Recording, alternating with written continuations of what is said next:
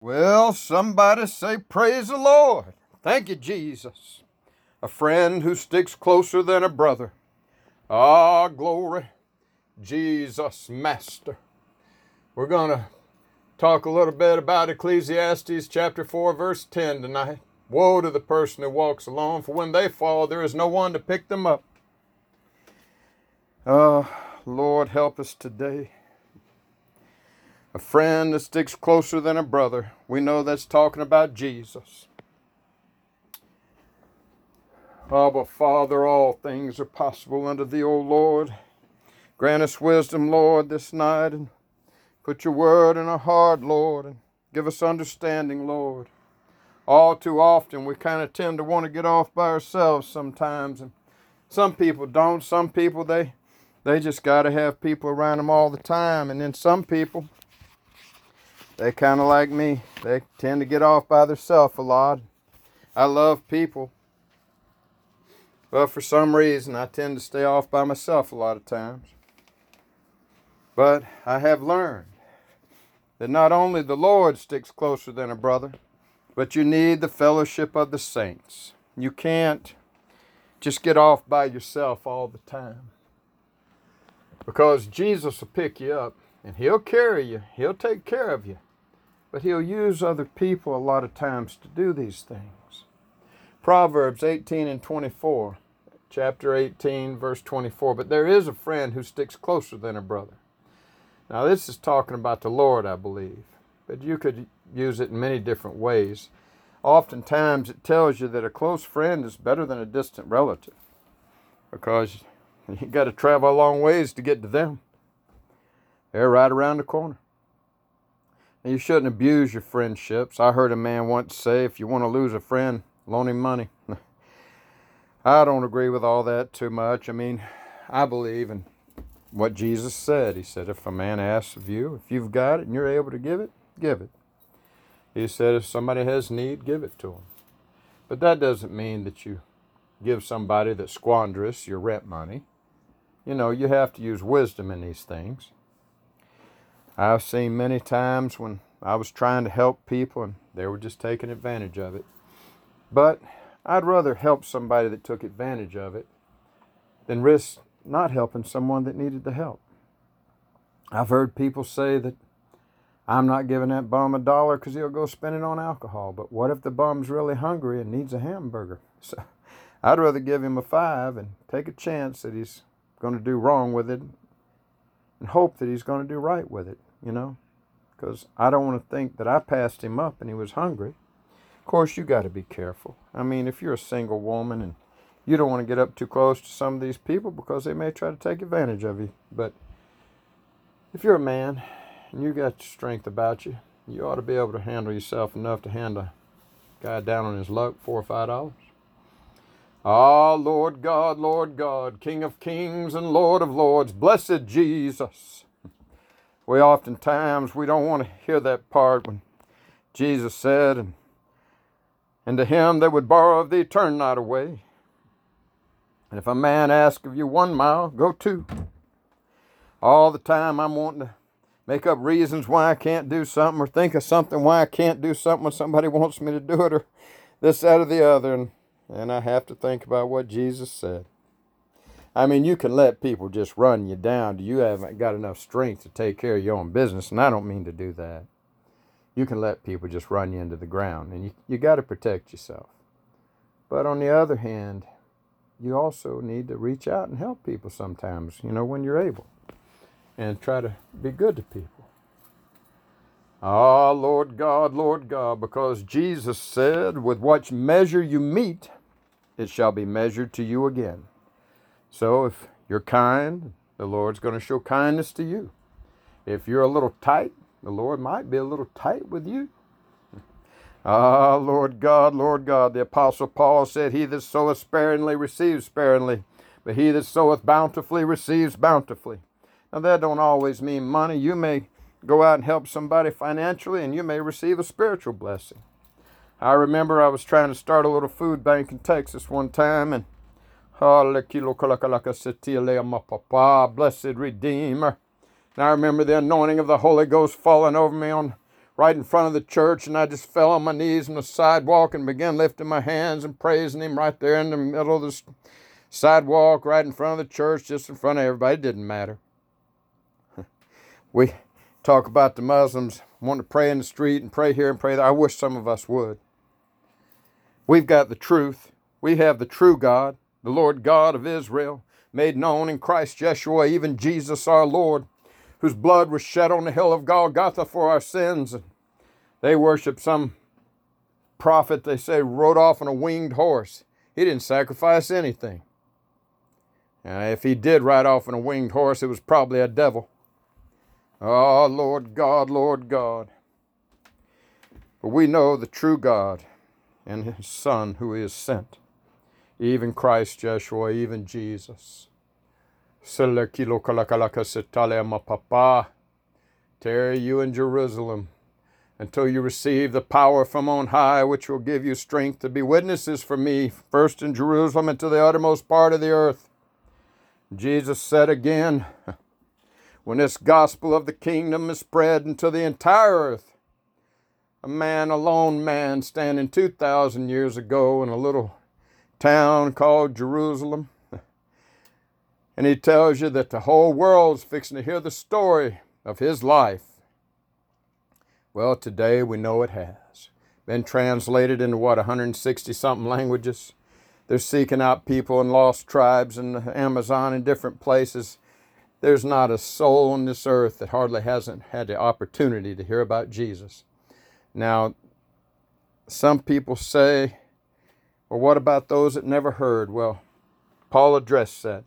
He said, the man that's never heard the law, the man that's never heard the gospel, he said he will be judged by his own heart. He will be judged by the things he has done. If his life portrays the things that are in the law, that are in the gospel, then he himself has become a law unto himself. He has become judged of. God judges people according to what they have, what they know. If they've never heard of Jesus, they're not going to hell because they didn't hear about Jesus. They're going to be judged by how they live their life. But trust me, my friend, it's a lot easier judgment when you abide in the grace of Jesus Christ than it is when you have to stand on your own accord. That's a tough judgment. Ah, Lord God, for Solomon said, there is no man that sins not. Now, if you've been chastened, and I have, but the Lord chastens those whom he loves and scourges every son he receives. That's scripture, my friend. I don't see anywhere in the Bible where it says God pats everybody on the back because they're all so good. That's not exactly what he said. Oh, Lord God, he said the Lord chastens those that he loves, and he scourges. That means whoops the daylights out of every son that he receives. And the Apostle Paul went on to say, now if you receive no correction, chances are you don't have a father, because every man sins. Oh, Lord God, and if you get better than that, the Apostle Paul at his worst day was better than any one of us. The Apostle Paul was raised up in the mighty way of the law before Jesus had, opened his eyes. He was raised up in the right way of truth as much as he knew it by the Judaic law. Now, once Christ opened his eyes, he became a better man. But in the 7th chapter of Romans, he confessed his sins and said, O wretched man that I am, who shall deliver me from the body of this death? But I thank God through Christ Jesus my Lord. Now, if Paul saw himself as a wretched sinner, and that man had lived his life according to the righteousness of the law all his life, and then we walk around thinking we're righteous. Ah, Lord God.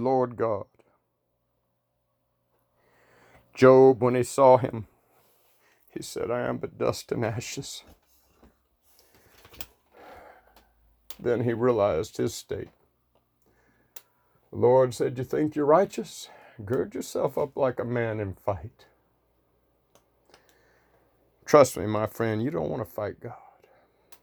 You best fall on your face and beg his forgiveness and call on his mercy for you, your family, every day of your life. Ah, Lord God, Lord God. But I thank my God through Christ Jesus, my Lord, because he is merciful and kind. And he is that friend that sticks closer than a brother.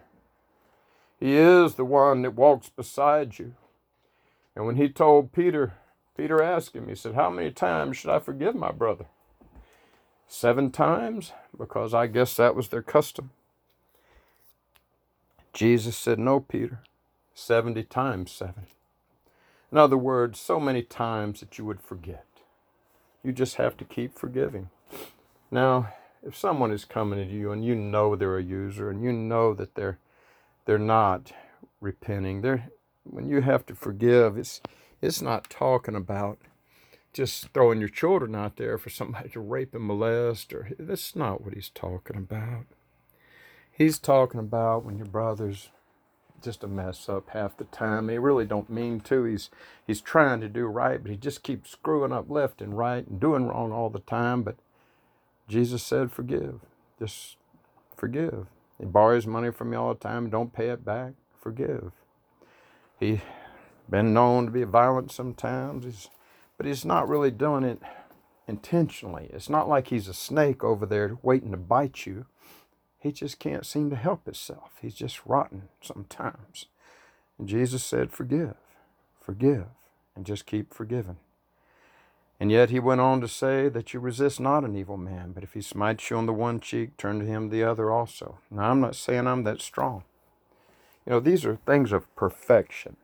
It does not mean that if you can't live up to this, that you're going to go to hell. That's not what he's saying. He's telling you the perfect way of God. We see a good example of that whenever Jesus said, and he that marries the divorced woman commits adultery. And if a woman divorces her husband, she forces him to commit adultery.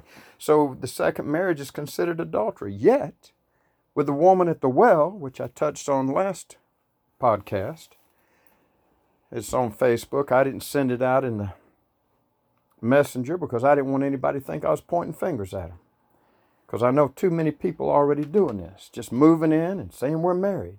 You're not married unless you've been divorced from unless you've been before God and asked his forgiveness and made your vows and gotten married. And if they're still married to another person, our laws were taken from the Bible. Our marriage laws were taken from the Bible. Adultery was taken from the Bible. This was not man's righteousness. This was man understanding God's righteousness and making laws from it. Because back in the days the laws were made, some men were actually righteous. But the woman at the well had been married 5 times. Now, Jesus had already said previously that he that marries a divorced woman commits adultery. But yet he said to her, you've been married 5 times, and the one you have now is not your husband. So he still recognized the difference, even though she'd been married 5 times, that now she was just living with somebody, and he wasn't her husband. So he honored, or at least accepted, tolerated the 5 marriages, but he wasn't tolerating the fact she was just living with somebody. Now, there is a difference. Now, God's perfect will is one marriage, one time, and you live with them the rest of your life. But you can't. My first wife, she divorced me, took off, married another man. And after that was all done, I ended up getting married again too, and God gave me my second wife. So God can forgive these things. It's not the perfect will of God, but sometimes things happen in your life that are not the perfect will of God. But God will bring it together, and he'll try to work with you and work out these things for you and keep things going. Just because you mess up, your wife leaves you, your husband leaves you, you're standing there, you need somebody, you just can't handle being alone all the time. And God, if you'll go through a time of separation, ask forgiveness, draw close to him, seek his face, he can bring you another mate, but it needs to be someone he brings you. Because if you try to do it yourself, you'll liable to just get someone that's going to leave you again, just take off on you again. I believe God gave me my first wife, but we messed up. I know God gave me my second wife. We've been together for 30-something years. Ah, Lord God, Lord God. But the first time, both of us were young. We've made a lot of mistakes. Just stupid, can't let stuff go mistakes. Arguing all the time, but finally it just didn't work out. But things happen. But when you fall flat on your face, sometimes you need somebody else to help you back up. Sometimes that's the Lord reaching out his hand and helping you back up. Sometimes you need to be in a church assembly so that you can at least, even if they don't do a thing in the world for you, it's just having that fellowship of the Spirit. It's going to church and being around other people that believe and having that fellowship of the Spirit that will pick up your spirit and give you the strength. It'll give you the strength to make it through the rest of the week. But if you stay out of church all the time and you don't go to church anywhere, and I know this from experience because I've done it, thinking that I was, praying enough, and I'd visit occasionally, and I've stayed out thinking I was praying enough to stand, and the next thing I know, I about fall flat on my face. You need that fellowship in the Spirit. I mean, even when I was a pastor and preaching, it was a fellowship of having other people around me. A pastor needs the saints, needs the other members of the church to help hold him up just as much as you need the pastor praying for you and helping hold you up. It's the coming together of the saints. It's not just the pastor or just the saints. It's not the pastor. He might can stand longer than you can if he's called of God, and I was called of God, and I can stand alone for a pretty good long while. But after a while, I need some fellowship. But I got my feelings hurt a couple times and was trying to get fellowship and felt pushed away because I wasn't doing like they wanted me to do, I guess. I wasn't submitting completely to them. I always, when I go into church, even being a pastor and minister of God, I still submit myself to whatever pastor's there. Now, that doesn't mean that I'm going to do everything that he says and just totally forget going anywhere else and totally join to there if I don't feel that's where God wants me. And sometimes pastors get mad about that because some pastors just think that they know everything, and Lord help us. Some churches are, I hate to say it, but some of the times the anointing's there because of the members of the church and not always because of the pastor. But anyway, Lord God, sometimes we can get the big head. Oh, Lord of heaven and earth, King of kings and Lord of lords. But for the most part, most pastors I've ever met, if they're really godly men, they're good people. They're not bad people. They may make mistakes like everybody else. They may get a chip on their shoulder and have problems, but still, if they're God-called pastors, God's going to pick them back up and bring them. He'll straighten them out. They may be, when you meet them, they may be going through some stuff that causes them trouble. But eventually, God's going to pull them through if they're God-called. The problem we have sometimes is some of them aren't God-called. Blessed Redeemer, God of glory and grace. But I love another scripture. Lord God. 2 Timothy 2:13. Though we may be unfaithful at times, he abides faithful, for he cannot deny who he is. Glory. The Apostle Paul said, even if we were unfaithful, he always abided faithful. Even though we don't always do right. My friend, God is good all the time. And all the time, come on and say it, God is good. Lord Jesus, bless, keep you now. And remember, woe unto the man that walks alone, for when he falls down, there's no one to help pick him up. But blessed is the man who has a friend, because when he falls down, a friend loves at all times. And there is no friend like Jesus. But sometimes you need a physical friend around you, just another person that cares about your well-being, so that when you fall down, he helps pick you back up. Lord Jesus, bless. Love y'all. Bless.